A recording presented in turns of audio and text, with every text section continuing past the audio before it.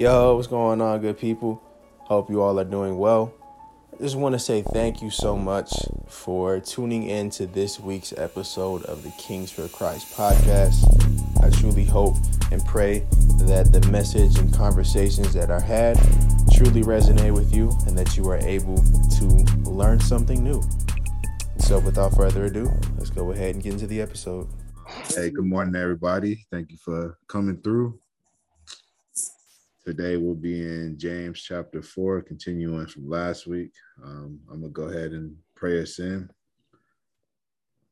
Father God, thank you for allowing us to come here today and learn more about you. I pray that you just let the Holy Spirit lead us today and guide us and convict us in the areas that we need conviction, and just help us learn more about you and learn more about ourselves as well. And I pray that you just allow us to have a beautiful week this week and just allow us to show your love to others as we journey out through life, Lord. And we know as long as we still have breath in our lungs, we still have a purpose. And I pray that you just continue to reveal our purpose to us. And we ask all these things in your son, Jesus' name we pray, amen. Amen. So you guys know how we do it for the most part. We pretty much just popcorn. And let's see, James chapter 4 has 17 verses. I guess our lucky number is typically 3. We can do like 3 verses a person. Anybody want to get us started? I can. Okay. Drawing closer to God. What is causing the quarrels and fights among you? Don't they come from the evil desires at war within you? You want what you want. You want what you don't have. So you scheme and kill to get it. You are jealous of what others have, but you can't get it. So you fight and wage war to take it away from them. Yet you don't have what you want because you don't ask God for it.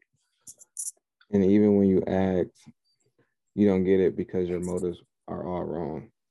You want only what will give you pleasure. You adulterers, don't you realize that friendship with the world makes you an enemy of God? I say it again. If you want to be a friend of the world, you make yourself an enemy of God. Do you think the scriptures have no meaning? They say that God is passionate, that the spirit he has placed within us should be faithful to him. And he gives grace generously, as the scriptures say. God opposes the proud, but gives grace to the humble. So humble yourselves before God, resist the devil, and he will flee from you. Come close to God, and God will come close to you. Wash your hands, you sinners. Purify your hearts, for the loyalty is divided between God and the world. Let these be tears for what you have done. Let there be sorrow and deep grief, and let there be sadness instead of laughter, and gloom instead of joy. Humble yourself before the Lord, and he will lift you up in honor. Don't speak evil against each other. Dear brothers and sisters, if you criticize and judge each other, then you are criticizing and judging God's law. But your job is to obey the law, not to judge whether it applies to you. God alone, God alone who gave the law is the judge. He alone has the power to save or to destroy. So what right do you have to judge your neighbor? Look here, you who say, today or tomorrow we are going to a certain town and we will stay there a year. We will do business there and make a profit. How do you know what your life will be like tomorrow? Your life is like the morning fog. It's here a little while, then it's gone. What you ought to say is, if the Lord wants us to, we will live and do this or that.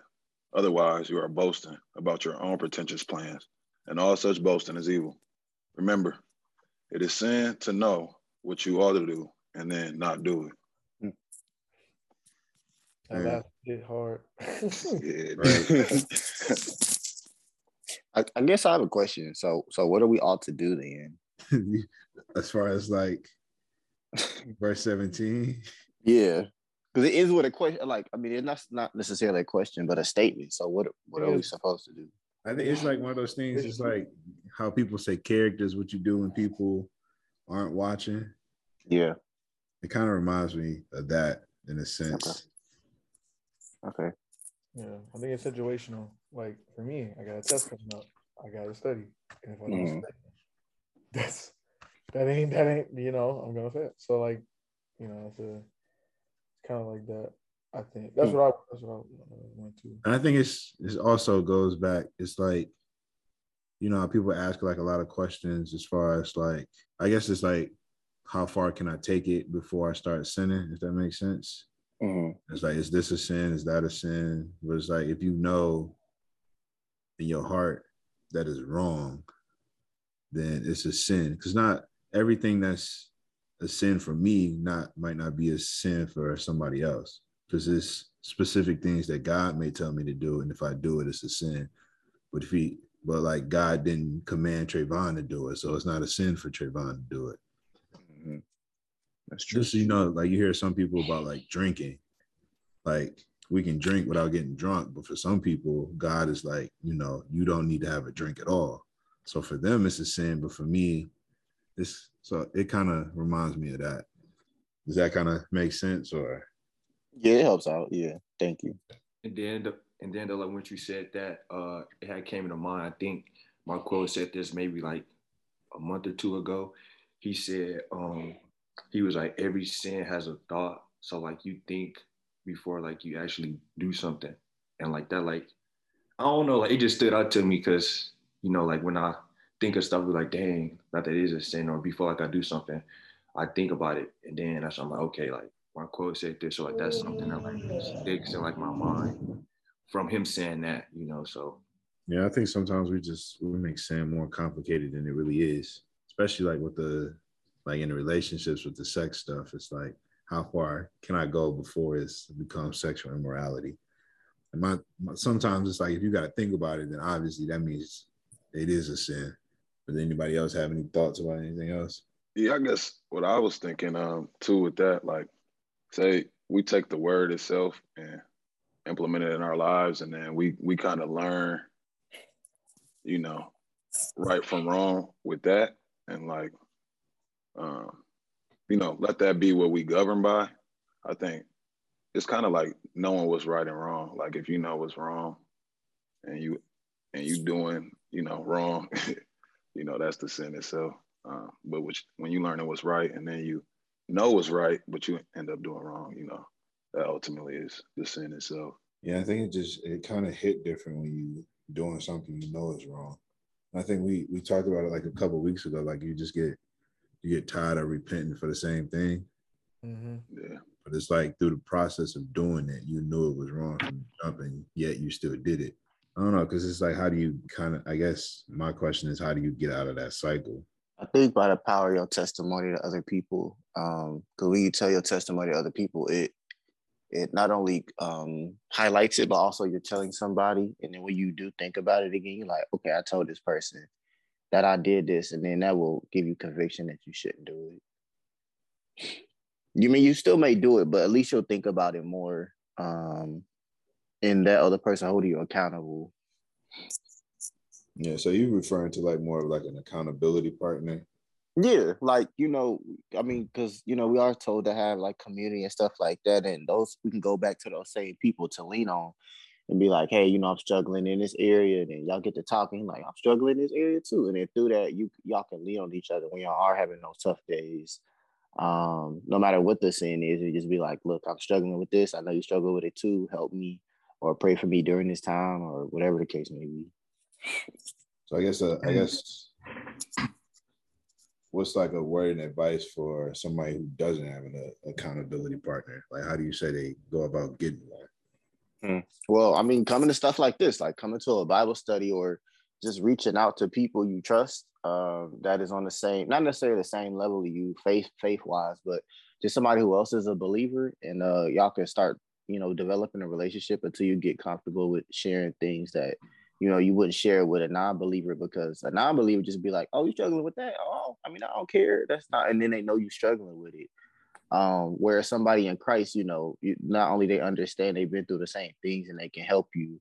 Y'all can help each other get through it together. But I think just find a community like this, and then just trying to find somebody, a Christian that will help, whether that be a youth pastor, a pastor, just anybody in Christ that you could really trust and depend on during those tough times. Kind of going with that, like you talking about if you don't have anybody, you just by yourself. Yeah, I think let's just say, even if you. All right, go ahead. No, I was gonna say, let's just say, like you, like a beginner, like you new to the faith, and like what's like advice for finding accountability for somebody in that situation? Like for us, we got this, but I'm pretty sure it was probably at one point in time where we all didn't have a community, and we probably didn't even know how to go about getting it. So I guess advice for that. Well, I would even say like not even looking for a community at first, like why you don't have it. I would say one important key factor, even if you do have a community, just knowing that you're healed from whatever you like and walking in that. Like I know a lot of times we pray God take us away from it, and we expect for it to be this like magical thing, this big thing where we're delivered from it, and we get this, I don't know, this crazy feeling we don't even have a desire for it. That's like not really realistically. It's like you got to keep walking in it. Keep walking in that that you're healed. Like that what you prayed for, that God heard you, and then He worked it. And that doesn't mean that you're not gonna have temptation. That doesn't mean that opportunities aren't gonna arise and all that. It just means that now it's your turn to walk in your faith and like firmly believe with that what you prayed about, what and that God heard you. Like it all came to pass. So it's not like you can't have an accountability partner. I ain't saying that, but like just it's bad to have that. But it kind of starts within you. You know what I mean? It starts with you knowing and firmly believing that God heard you when God took it away. No, that's a good point, because then you start to depend on your accountability partner instead of depending on God. I agree, because I think you have to make your mind up and then hold yourself to that standard, and then when you feel like you at that standard and you slipping, that's when I feel like you can incorporate accountability partner, or establish that before maybe. But I think you gotta make your mind up and what you trying to accomplish and how you trying to walk, and just hold yourself accountable. I think that's a big thing. But it could be tough. It is tough, But I just think it starts within you, like Ezekiel said. I encourage all of you, go back in James. It's kind of like DJ's taking that statistics class. And those first things that he learns builds up on other things. Go back in James and look at all the things that he's recommended that you do. If you go back to like the first chapter, kind of like what Drew said, he recommended that, hey, if you hear the word of God and you don't do it, then you forget really how great you are. He tells you if you go through trials and tribulations, count it all joy. He tells you in this chapter, hey, if, why do you quarrel and war against people? Because you want things for your own selfish desire. So he's saying if you know to do good and you don't do it, it's a sin.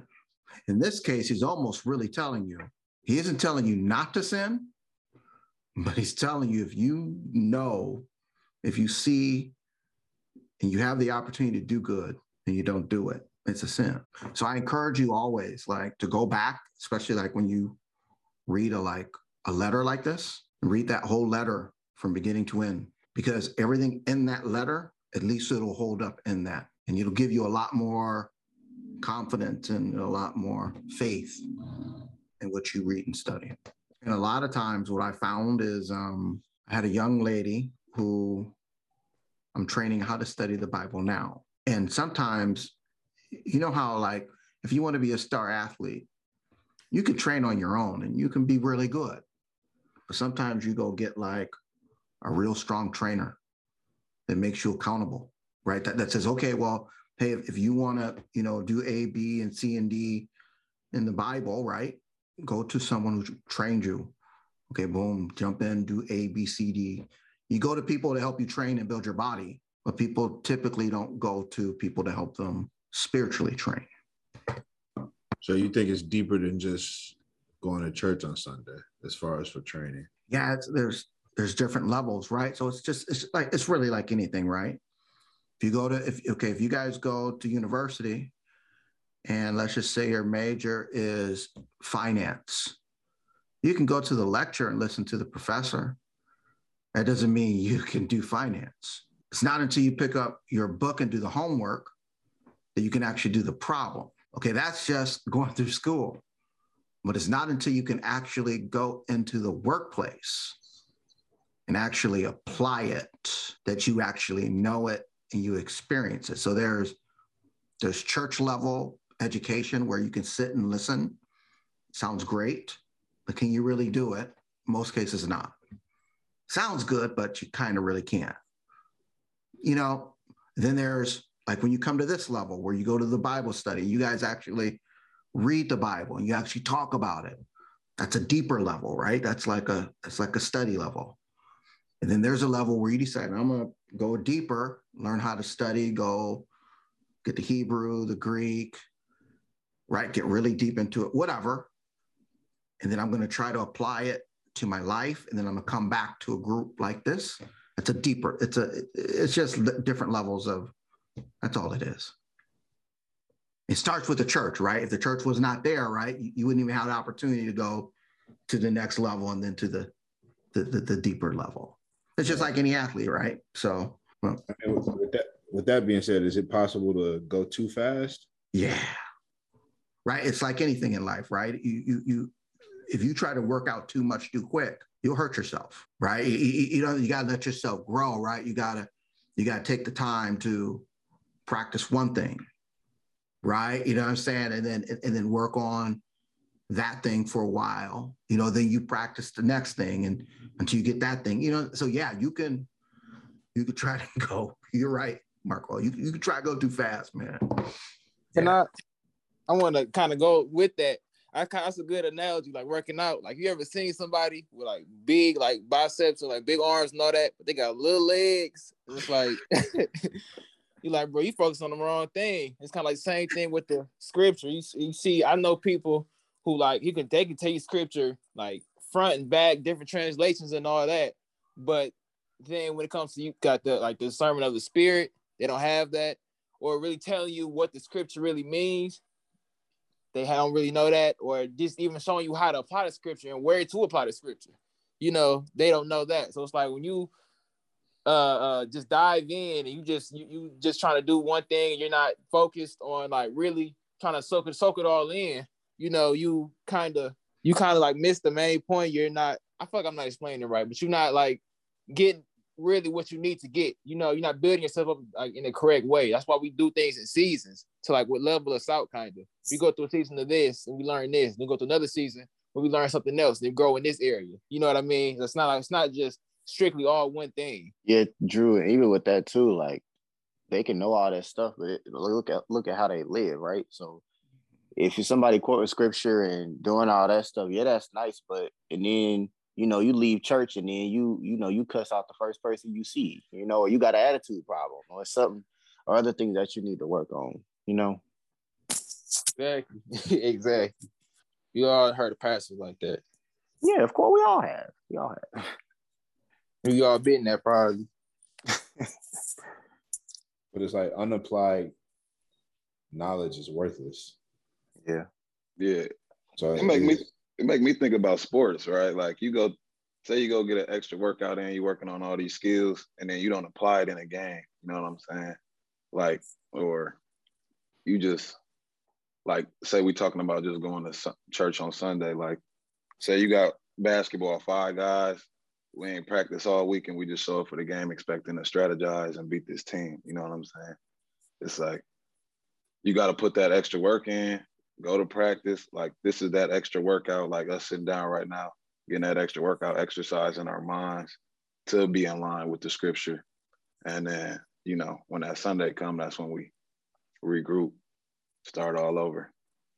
Yeah, and also too, it gives us strength throughout the week. So say we do go through something, we go to church on Sunday, but you go to work Monday and somebody bump up against you that you don't like, then you think about everything you went through, this Bible study in church, and then you more forgiving and saying, you know what, it's not worth it, instead of just lashing out. The thing I feel like we got to realize that it's not. We think that every week, like the week is the practice and Sunday is the game. It's like no, Sunday is practice. Yeah. Learning Yeah, on for sure. Sunday, your Bible study, part time. That's the practice. When you go to work, that coworker that keep getting in your face, that's Yeah, that's the game. Can you execute? Yeah. No, right. I mean, Yeah. because The basic. Sunday is easy. Yeah. I mean, Sunday's supposed to be easy, but you in a room with other believers, all your spirits all lifted, everybody in a good mood. What do you do Monday when you getting cut off on your way to work? exactly. It's It's easy. like it's easy. Sunday easy, like, but it's like, what are you doing Monday through Saturday? Mm-hmm. It's like, obviously, it's like going back to sports. If you only practice on Sundays, you're not gonna beat the person that's practicing 7 days a week. It's just like with the faith. Like if you only practicing your faith only on Sundays, then what's the point? You might as well just quit. I mean, it's better than nothing, but it's like, are you really growing as much as you can be? No, that's real, and it's like it's easy to like even with like what you got. It's easy. Like my I said, like it's easy to like talk with you about faith. It's easy to like share my faith and like ideas and scriptures, all that with you. But like, and it's easy to apply it with you because we come from the same thing. But it's like if I went to somebody else that's like doesn't believe in God and they treat me harshly, that's what it's all about for real. It's like the spirit. There's a lot of scripture that talks about what to do when somebody slaps you. Like Jesus said, offer them the other cheek. You know what I mean? Like you don't really know. You don't need to really know too much instruction on what to do when somebody gives you $100 or when you get a blessing. Like you don't really need to know, or like it's not really common. You don't really need to apply too much knowledge when that happens. You already know. Like say thank you, thank God, and all that. It's not that hard. But what can you do when like God says no, or somebody else is doing something to you? You know what I mean? That's where this stuff needs to be applied at. I mean, like you said, it's easier to talk amongst other believers, but I feel like we'll all I find joy, and we all probably find joy in lifting each other up and helping each other out, strengthening each other. But I'm pretty sure every single last one of us will find more joy knowing that we helped bring somebody to the faith in the first place. Wow. It's like, yes, Sunday is cool, Bible studies are cool, and they all serve a purpose and they're all great. But it's like to know that, somebody cussed me out and I didn't punch them in the face, rather I acted in love. And it's like, what? Maybe this Christian thing is, what they really claim to be. Because, like you said, on Monday through Friday, Monday through Saturday, you're a completely different person than you are on Sunday. But it's like, if you that way throughout the whole week, that's how you bring people closer to God. Yeah, we can shout and holler and pray together. Yes, we called to do that too. But it's like, I'm pretty sure we'll all be more happier knowing that we brought somebody to the faith rather than we strengthened somebody else that was already in the faith. Because like whether or not I strengthen Trayvon, his faith, his him going to heaven already sealed, like that's taken care of. But somebody that's going to hell, like how do we reroute that? I feel like that's more important than anything else.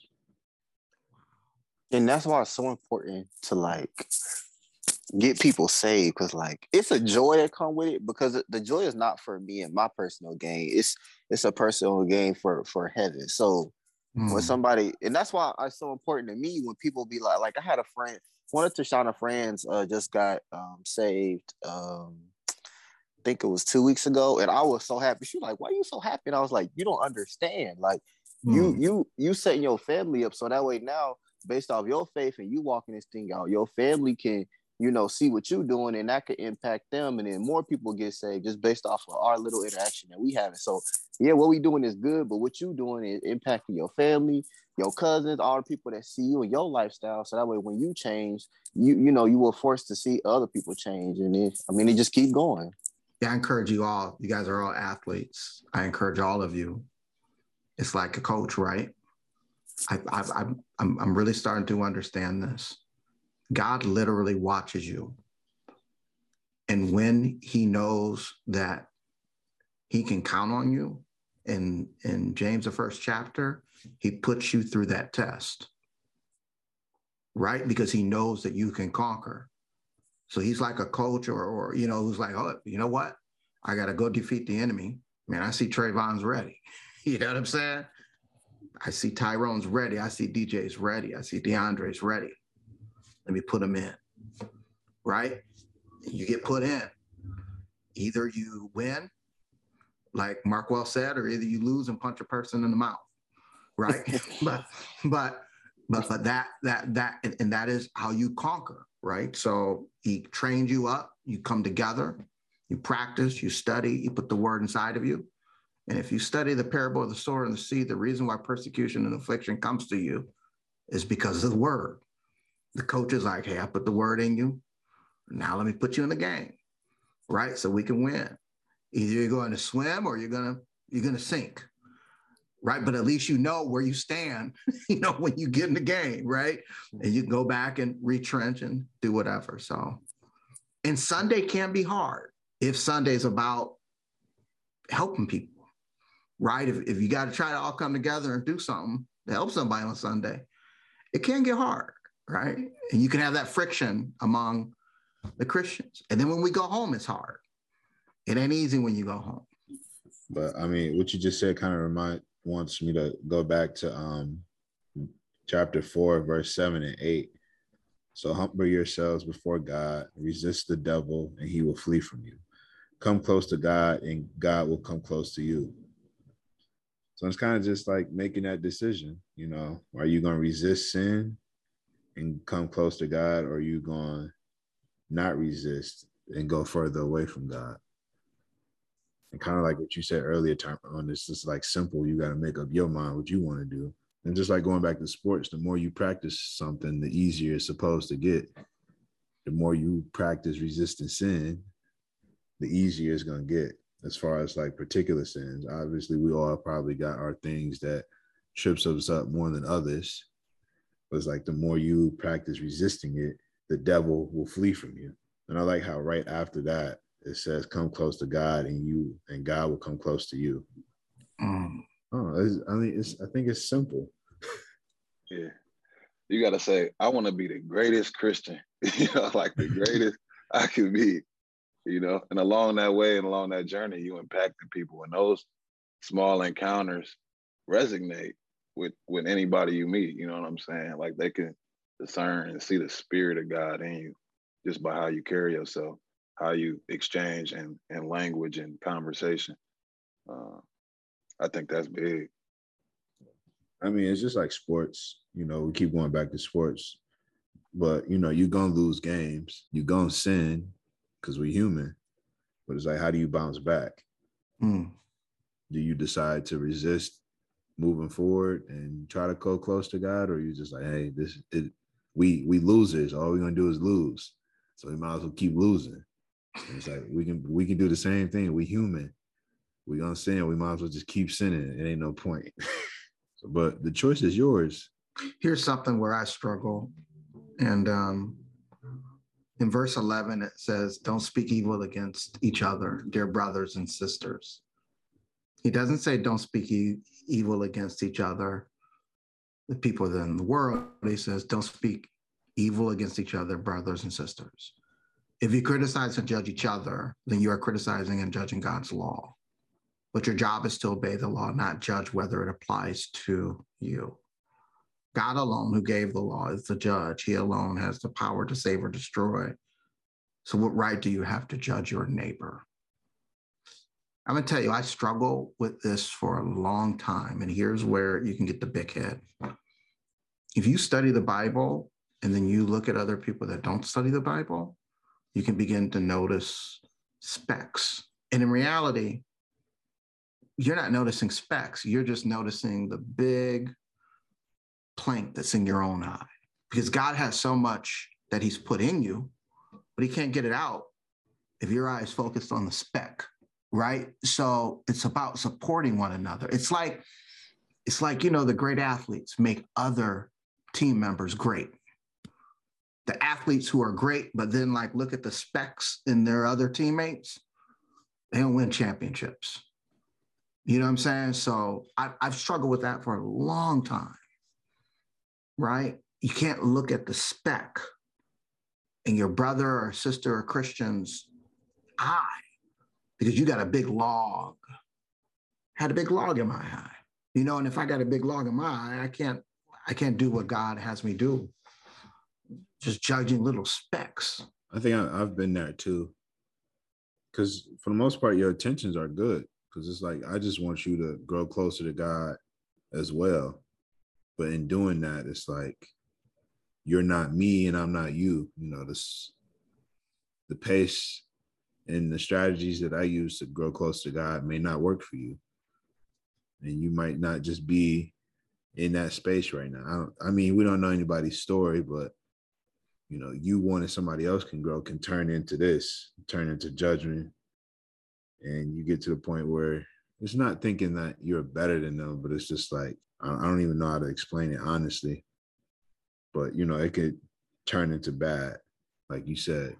But for the most part, most people's intentions are not wrong, but in the back of your mind, you are judging them low key because it's like, you know, you don't read as much as you should. You don't pray as much as you should. And also that too, like with that, you stopping yourself from like showing them grace in that moment and leading them back towards Christ. Because at the end of the day, you saying like all these, I mean, we all are guilty of it. So I'm not saying like specifically, I'm talking about the person in general. Like we all, you know, are like, oh, you should be doing this, you should be doing that. But at the end of the day, we should be doing stuff too. And ultimately that's stopping, you know, they taking time away from saying, you know, let's go do this together or you know, by providing an example that they can follow, regardless of, you know, whether they right or wrong. Is just about God at the end of the day and Jesus. So let's focus on that and not, you know, falling short, because we all gonna fall short. We all mess up. But like Pastor, I mean, sorry, not Pastor, like Mr. Bright said, looking at that log in your own eye, you know, instead of looking at that, just looking at where you can focus and help them instead of, you know, trying to. It's more of a community thing. Like if you say you're my brother, yeah, I'm gonna criticize you, but at the end of the day, I'm gonna, you know, show you the right way. Not necessarily the right way, but I'm gonna keep guiding you towards Christ instead of doing not necessarily doing the opposite, but not doing it. I think that's where leading by example comes into play. Mm-hmm. Yeah. And then we often forget how powerful leading by example is. So, I mean, if you're doing the right thing, we talk about it all the time. People come up to you, hey, I see how you live, and I want that too. Well, here's how you get it, rather than you need to do this, and that. And we all grew up as kids. There's probably been times when we planned on doing the dishes, but then our parents told us to do it, and we didn't want to do it no more. That's true. That's just how it is with anybody. It's like, I don't want to read the Bible no more because you're telling me to do it. I planned on doing it anyway, but now that you're telling me to do it, I ain't gonna do it. You know, and I'm guilty of doing it too, just because you want somebody else to grow, but like they can't do it on your speed. They gotta do it on their terms, not yours. Mm-hmm. And then like they'll come to you and be like, hey, when you was in this situation, what did you do? And then they'll be like, oh, I did this, and this, just based off your life. And they'll see, you know, how you live your life. And then you can provide guidance in that moment, you know? Drew asked in the chat, how can you decipher between holding somebody accountable and judging? Well, I feel like if y'all got that type of relationship, like say I see, this is an example, say I see Q doing something that I know, you know, I know that he's, you know, below the standard, right? I could come to him and he know I'm coming to him in a loving way and not a way of attacking him and judging him. And he can learn from that and say, you know what, you're right, I shouldn't be doing this. Whereas if we don't have that type of relationship and I come back to Q, he like, hey man, don't tell me what to do. You don't know me. And then that's a whole nother situation that we have to deal with. I think it's all about delivery and intention. Mm-hmm. That's what I was just about to say. It's all about delivery and relationship. Mm-hmm. Explain that relationship. I think it's different. Like if a random stranger told you, you know, you living wrong, it's like, you don't even know me. You don't know what I'm going through, which, you know, if they're led by God, you're still supposed to be receptive. But we all know as humans, we're not going to be receptive. If I told, I don't know, just some random guy on the street, like, hey, you need to treat your wife better. And it's like, you don't know me or my wife. Like, mind your business. But if I came to Rion, it's like, hey, you can treat Tashana a little better in this area. So I'm like, he may still get irritated, but he know we have a relationship where it's like, okay, Marquel would never tell me something crazy, and he wouldn't say nothing, like because he cared for me. Some random guy on the street, and it's like you just in my business because or you just one of those Christians that think you perfect. So I think it's the human nature out of it, because it's like Jesus told people they was doing stuff wrong, and he didn't know them. Like you think about the woman at the well and how she received it. She could have been like, you don't know me. So the relationship plays a role, but it also shouldn't play a role. Like if you convicted, you just convicted. It don't matter who it's coming from. But as humans, some random stranger telling you something about yourself, we most likely to react in a negative way. But like I said, you go back to the Jesus scenario with the woman on the well and how she reacted. She didn't react like, oh, you just some random guy. So I don't know. The relationship thing, I guess, is all circumstantial, I guess. And also, too, back to women at the well. So we all know that Jesus is love, right? So do you think because of that love that Jesus was coming from, that she was able to receive it and accept it without having a relationship with Jesus, because she could feel and know that Jesus is love? Because if we know somebody, come to us in his love, we're gonna be like, all right. But she didn't even know him, but she could just probably feel and understand the love that allow her to not only accept it, but have a change of heart as well. You know what it's like, and I'll let Tyrone speak, because Tyrone had something that he was going to say. I think it's, I think you can feel that love. It's like, because Jesus his intention, even when he was dealing with her, was, he said, I'll give you, water, eternal life.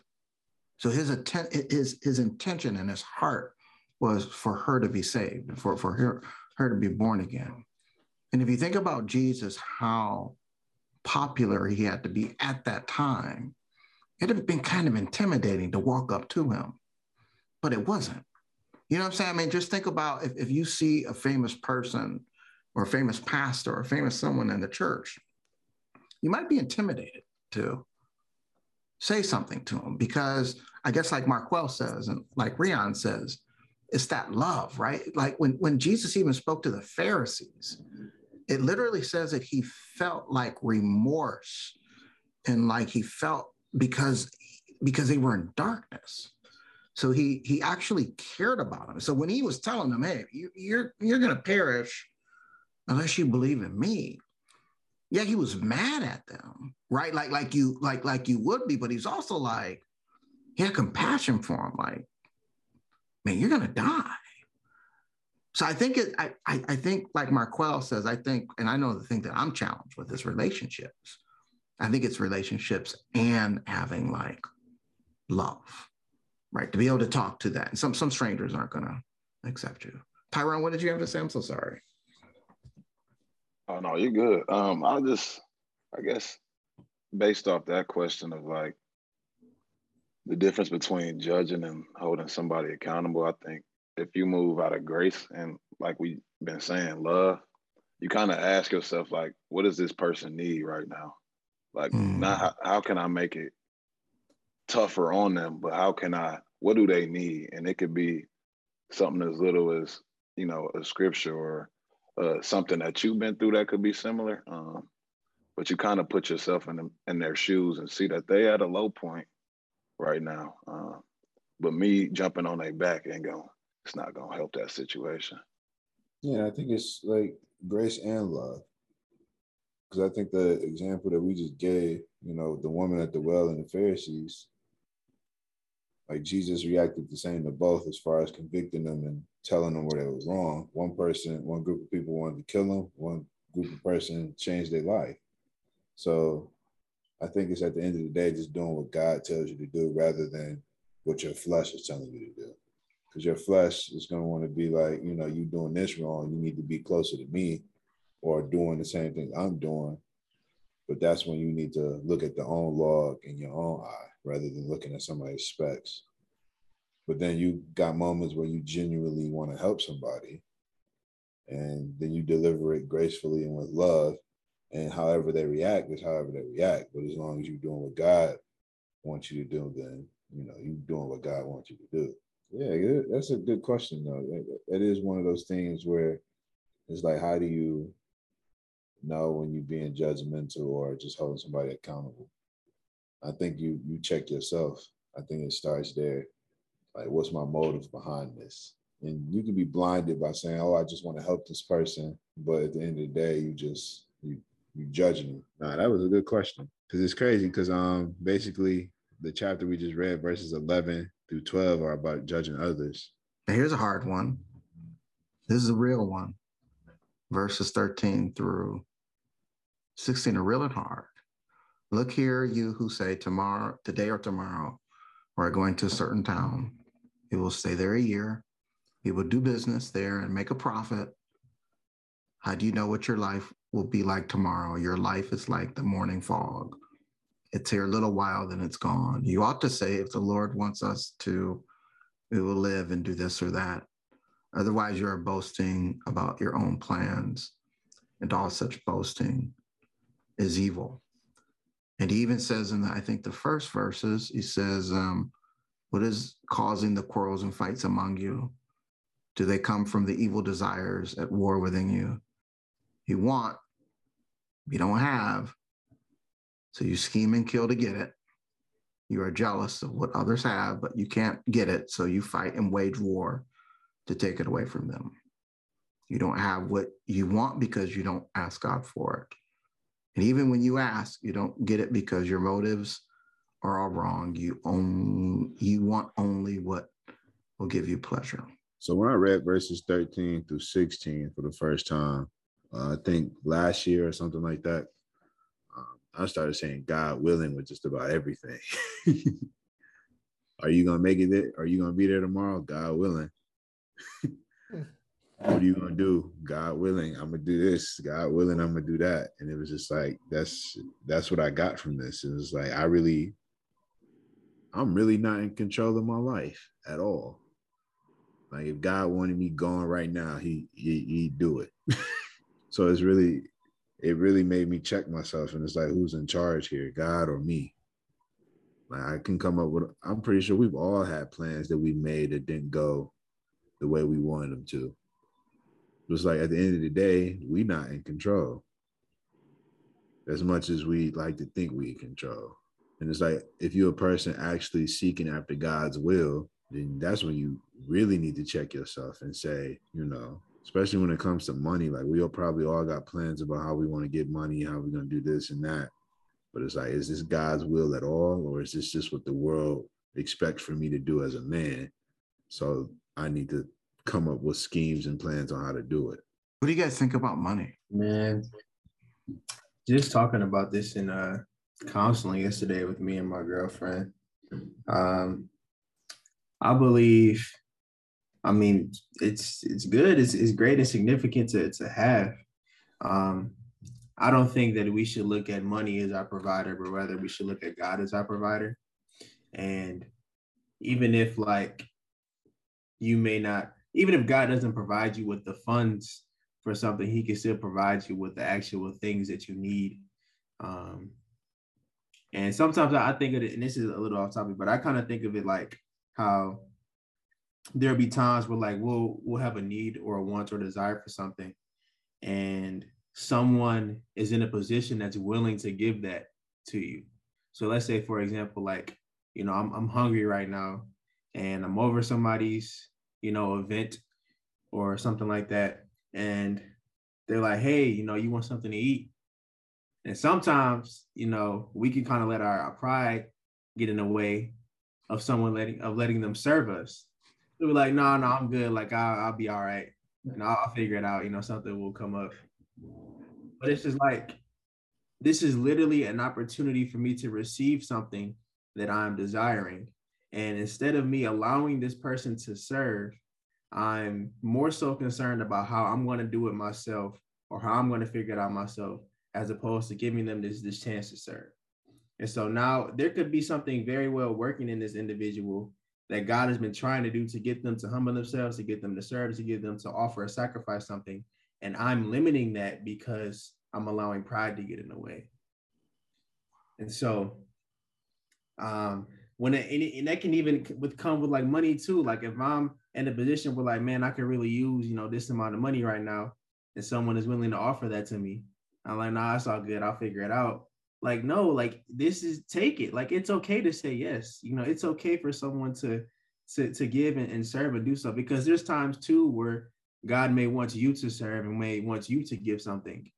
And if other people are telling you no when this is your chance to give or serve, you may be a little upset. You may be a little disappointed because it's like, dang, I really wanted to do this, and now I can't because they just don't want it, or maybe they just don't need it. But when it comes to funds and finances, like, yes, it's great to have. Yes, I think it's significant, and even I think with men, we more so have the desire to want to provide for things. And in order to provide for a lot of stuff, you're going to need some type of money to do it. The Bible also talks about like leaving an inheritance for your children. So I think money is kind of like definitely something that we desire to obtain. But I think at the same time, there's a way to think to where like this, if I have this, I'm good. I don't need to be a millionaire. I don't need to be the next Bill Gates. I don't need to be filthy rich. I just need this amount of money to live comfortably, leave an inheritance for my kids, and then just, do the stuff that is enjoyable for life. It's crazy that you brought this up, Mr. Bright, as the topic of money, because like I feel like, especially what I'm seeing a lot of guys, a lot of times they want a lot of money, but in some instances it is for them. But like you see in today's day and age, it's like it's right now. It seems like it's mostly for other people. It's like mostly like for women. Like it seems like a man is not deemed as successful, or sometimes he's not even deemed as a true man if he doesn't have money. Like if you make a certain amount, you're not a real man. And or like a lot of times I hear like even women today, like if a man don't make six figures, he not a real man. I can't get with him unless he makes six figures. It's like, what does that have to do with anything about his personality? You know what I mean? Like that has nothing to do with what you're not looking for. If he's a believer, if he's an abuser, you're not looking for if he's an addict. You're not looking for anything. You've been worried about how much money he makes. So a lot of times men feel like they have to make a certain type of money to be deemed as a man. Just how society is. And I was going to say, I know some guys who like buy their woman like Gucci purses. I know there's one guy specifically. He got his girlfriend some Balenciaga shoes. I don't know if you guys know what those are, but it was like some $1,000, $100, like really expensive shoes, and she doesn't even like them. And like behind it all, it's the fact he really bought them for him, so he can feel like I'm a man. I'm buying my wife. I'm buying my girlfriend expensive things, because that's just how society is. And they feel like if you don't do it, another man will. That's what girls look for. So like I feel like, especially in men today, like men seek for money. They seek how to get any type of way to get money. That's why you see like people today are more desperate to get money. I'm gonna say than they ever have, but people are just doing anything for money now. Like really selling their bodies on social media, selling pictures of themselves for money, and it's sad. It's sad. And even the Bible talks about how I remember the scripture stood out to me. I forgot where it's at, but it says money through fraud and money earned the wrong way will dwindle, but money earned through hard work will multiply. Just today, men feel like they have to get money, like have to get fast money, just because how society uses that to deem that they're a man. That's good, Drew. And as for me, I had to learn to let go. And I know I talked about this previously, but you really got to learn to let go and acknowledge that, like, God really gonna supply your needs, and it may not seem that way, despite season or whatever the case may be. But at the end of the day, like, God really supplies your needs. If you just look back over your life and think at this moment God supplied, at that moment God supplied, like He's going to continue to do it. But it's that fear of Him, the fear of like not knowing that scares, especially a lot of men who are providers. But honestly, just for me personally, just like letting it go helped me tremendously. It pretty much freed me, honestly. Another thing too that's kind of coming to my mind is we shouldn't allow money to get in the way of our relationships with other people. if I get to a point to where I'm choosing money over my loved ones, I think I'm now a slave to money. I've now allowed my financial well-being or financial standing to be an idol, to where I would rather sacrifice a relationship than rather sacrifice opportunities for me to get a quick buck or something like that. And I think that's just so surface level, so carnal, so fleshly to think or act in that way. Because my relationships with someone, like, it's so much more valuable than the money that I have. And I think about that too, in the sense of, like, even celebrities who, I mean, have millions of dollars, but feel like they're lonely, or feel depressed, or feel like there's no one that they can talk to. And then you have, celebrities who may even, like, commit suicide and stuff like that. And then us on the outside are like, man, you got all the money in the world. Like, how could you feel or think like that? And it just goes to show that, like, that money doesn't mean anything if there's no one there to even, like, love on you, to support you, and to just be the friend that you need in that moment. Yeah, I think money can be applied to verses 1-3. What is causing the quarrels and fights among you? Don't they come from the evil desires at war within you? You want what you don't have, so you scheme and kill to get it. You are jealous of what others have, but you can't get it, so you fight and wage war to take it away from them. Yet you don't have what you want because you don't ask God for it. And even when you ask, you don't get it because your motives are all wrong. You only want what will give you pleasure. Like, it's families that get torn apart just because of money. One of the biggest reasons why divorces happen is because of finances. Money is a magnifier. In other words, it magnifies your character and what you're about. So it doesn't always mean because you have more money, it's better. It magnifies what's in your heart, because how you spend it, how you view it, what you look at it with. All you were talking very good about understanding that money is not the determining factor of who you are as a person, especially who you are as a man. And yet, and still, we know society really, really hones in on money, because women, of course, need security. And until they get alive to Christ, they don't really grasp the concept. Even when they do, many women feel still, they say they will trust God, but they still want to know that they have it in the bag already. Well, with men, we provide security and stability and hopefully protection. But yet, so we have to also realize we get all that from God. Literally trust God with all of our heart and don't lean on our own understanding. So, right, money is just to magnify. It magnifies what's in your heart. If you spend on yourself, shows how selfish you are, what's in your heart. Like Zeke was talking about how many people get divorced over finance. Right. How you spend it, how you view it, whether you have enough or not. A lot of men, like the guy mentioned about someone buying Balenciaga's shoes, $1,000 shoes. His money would have been better spent buying the $200 shoes and then taking $800 and saving it for, hey, a ring. That's what you want. That's, we're progressing.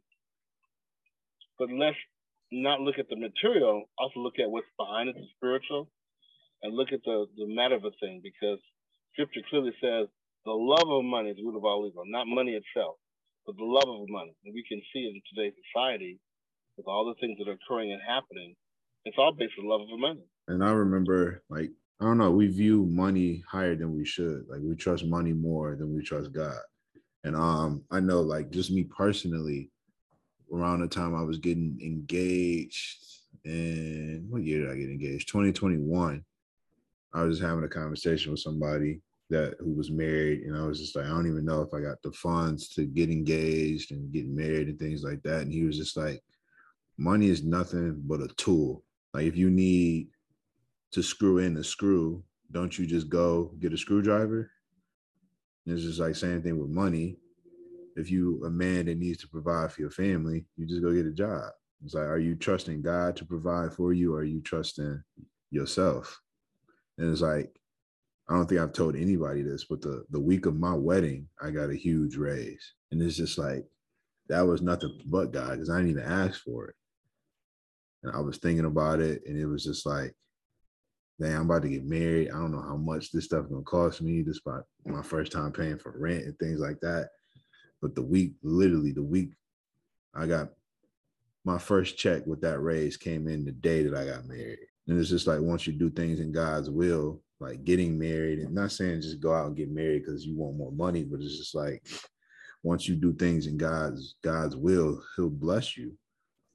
And it's just like Alonzo talks about it all the time. Once he started doing things the way God wanted him to, his money tripled. And it's like, me and him both had the conversation when we did things outside of God's will, and we lost a lot of money. And it's just like, once you do things to scheme and get wealth, that's when you end up losing money. Some people are successful, but at what cost? And it's just like, verse 1, what's causing the quarrels and fights among you? Don't they come from the evil desires at war within you? Like, now you at war with yourself, you at war with your family. You might be $100,000 richer, but you at war within yourself, and you war with everybody around you. So it's like, at what cost? And when you do things God's way, he bless you more than you expected. So it's just like, we put money becomes an idol. Yeah, it's not a gold statue sitting somewhere, but it's an idol. Like, people are killed for money. People will leave their wives, leave their husbands for the next man or woman that got more money. I got a question for you guys. Who gives an army the authority to win a battle, to defend the kingdom? And secondly, who provides the funds, the equipment to fight the battles and pay the soldiers? The authority to win a battle, to defend a kingdom. That's a good question. I mean, I understand that like a commanding chief or an officer would be someone who would guide them, or at least give them direction for it, but not necessarily the actual authority to win. So to me, I would say that would have to be God. There you go. A God-given thing. So if it's God who, what does everybody else think? So if it's God who gives authority to go and fight the battle, for Marquel to go get married, to fight the battle with Carrie, for Rian to go get married, to fight the battle with his wife, then who provides the funds and equipment to fight the battle and pay the soldiers? In regards to like just worldly war, like even the war that's going on now, like between like Russia and Ukraine, like even that. Mm-hmm. Mm-hmm. I don't know. I mean, it could just be kind of like a surface level way of thinking, but from what I understand too, like, isn't that like part of like our tax dollars of what, like some countries, like, you know, you have to pay a specific amount of like taxes or whatever, and then governments decide how they distribute those funds. So as far as like the actual money, I mean, that would come out of like our pockets, but I still believe that's a God-given thing, because the Lord can still decide how much how much money someone may receive, and how they spend their money. When the children of Israel came out of Egypt, were they able to fight battles? Right. Yeah. How did they fund their battles? By the authority of God. By the authority of God. So God literally is a king, and he literally puts us into the battlefields and gives us authority to go to war in life every day. Yeah. And the king pays for his army, and the king provides payment to the soldiers. If you go and really look and study the Bible closely, people decide, like you guys said, what you want to do in life, what your heart intends to do. And if you decide that you want to actually go do the will of God and serve God, and he sees that in your heart, you go out and start winning, he will give you the authority to go do his will, but he will also provide all of the resources to do it and pay for you. If you decide to go out and be a dope dealer in your heart, Satan will give you the authority to do so. And he will provide you with the capacity. Because when you look at what authority means capacity, it means privilege, He'll give you the capacity to go out and be a dope dealer. He'll give you the funds. He'll give you the privilege to be in that area. He'll give you the competency to do it. He'll give you the mastery to make it happen. He'll give you the delegated influence. That's what authority is. So if you decide to go do the will of God, to fight the battle, he will give you authority to do so if you make that decision. And him being a king will provide the funds, the money. Now, does it come magically in the mail? No. Like Marquel said, he made the decision. He got a raise. You know what I'm saying? So he'll give you that ability based upon your desire and your heart. That's why he was able to take Pharaoh and say, hey, Pharaoh had a hard heart. Pharaoh had the authority of Egypt. Satan had given him the authority over Egypt. And by his power, by his money, by his capacity, by his army, God gave him the right and authority to chase Israel into the sea. So the reason why I say this, I'll be honest with you guys, is because we as Black men, because of slavery, never knew what authority really is. Authority is the capacity to do something. Authority is the privilege to do something. Authority is the competency to execute. Authority is the freedom, the mastery, the delegated influence. As a slave, you never had authority. You had the competency, so you were given the authority by the master to do what he told you to do, but you didn't have the authority that a president has to build a nation. So it's important as Black men, especially Christians, to understand God gives you authority if you decide to do the will of God. He'll give you, like he gave Marquel the authority. He gave Rion the authority to take care of his wife. Zeke, he gives you the authority. Trayvon, he gives you authority. And then he'll provide you with the funds. That is so true. It's true. Because I was in a situation where, like, I had to make a decision. Like, I had to get a job, and I knew, like, I had to take care of Shauna, but I didn't know how. And I just kept, like, praying and calling out to God. And then I got a phone call. Then that changed everything. You know, I'm thinking about, too,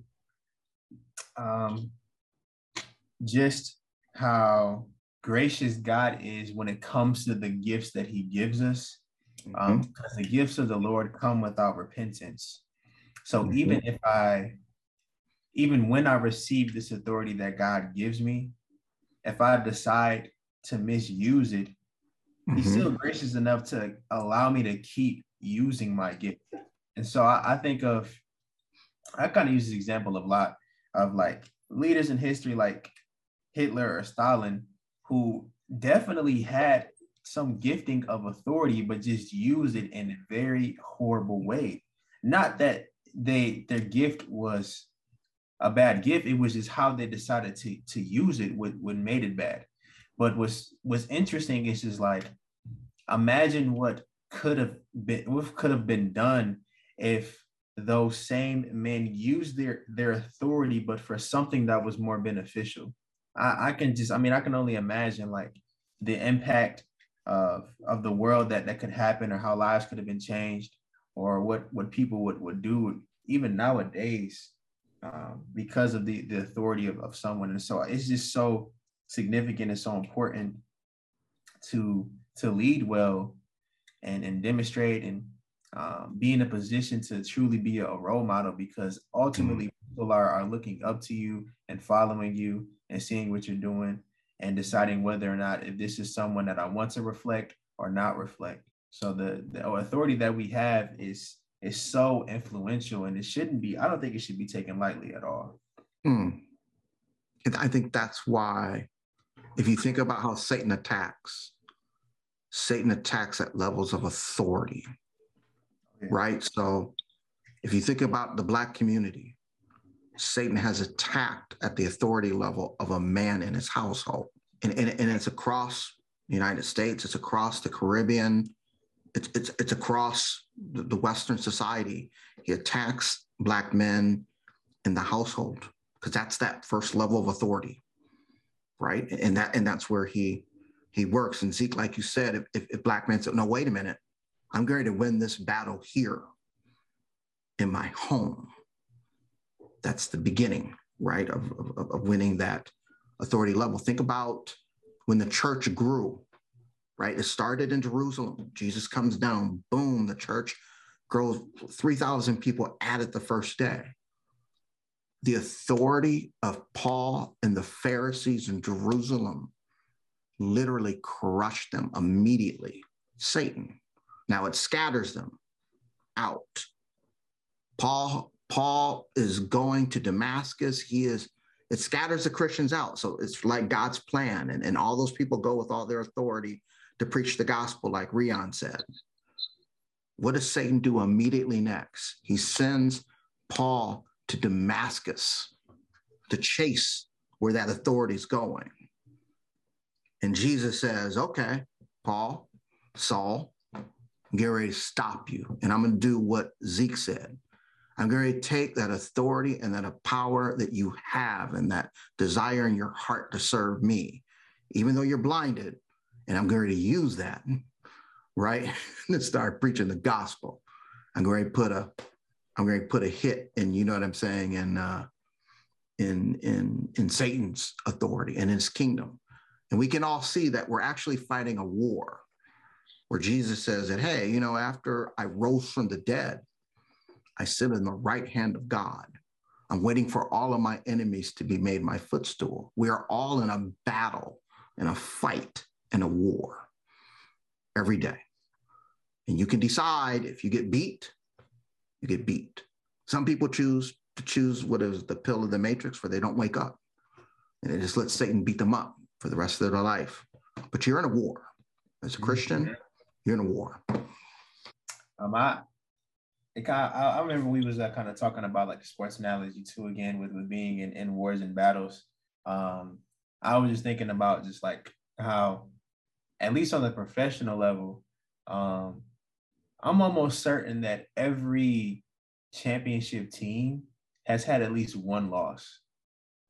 Like, I don't know. I mean, I could be wrong, but to my knowledge, I don't know of any team, maybe one, that had like literally a perfect season. But it's almost like it's not heard of. It's not seen. Like there's gonna be like at least some point where the enemy is winning, or where it looks like you're not gonna win this battle.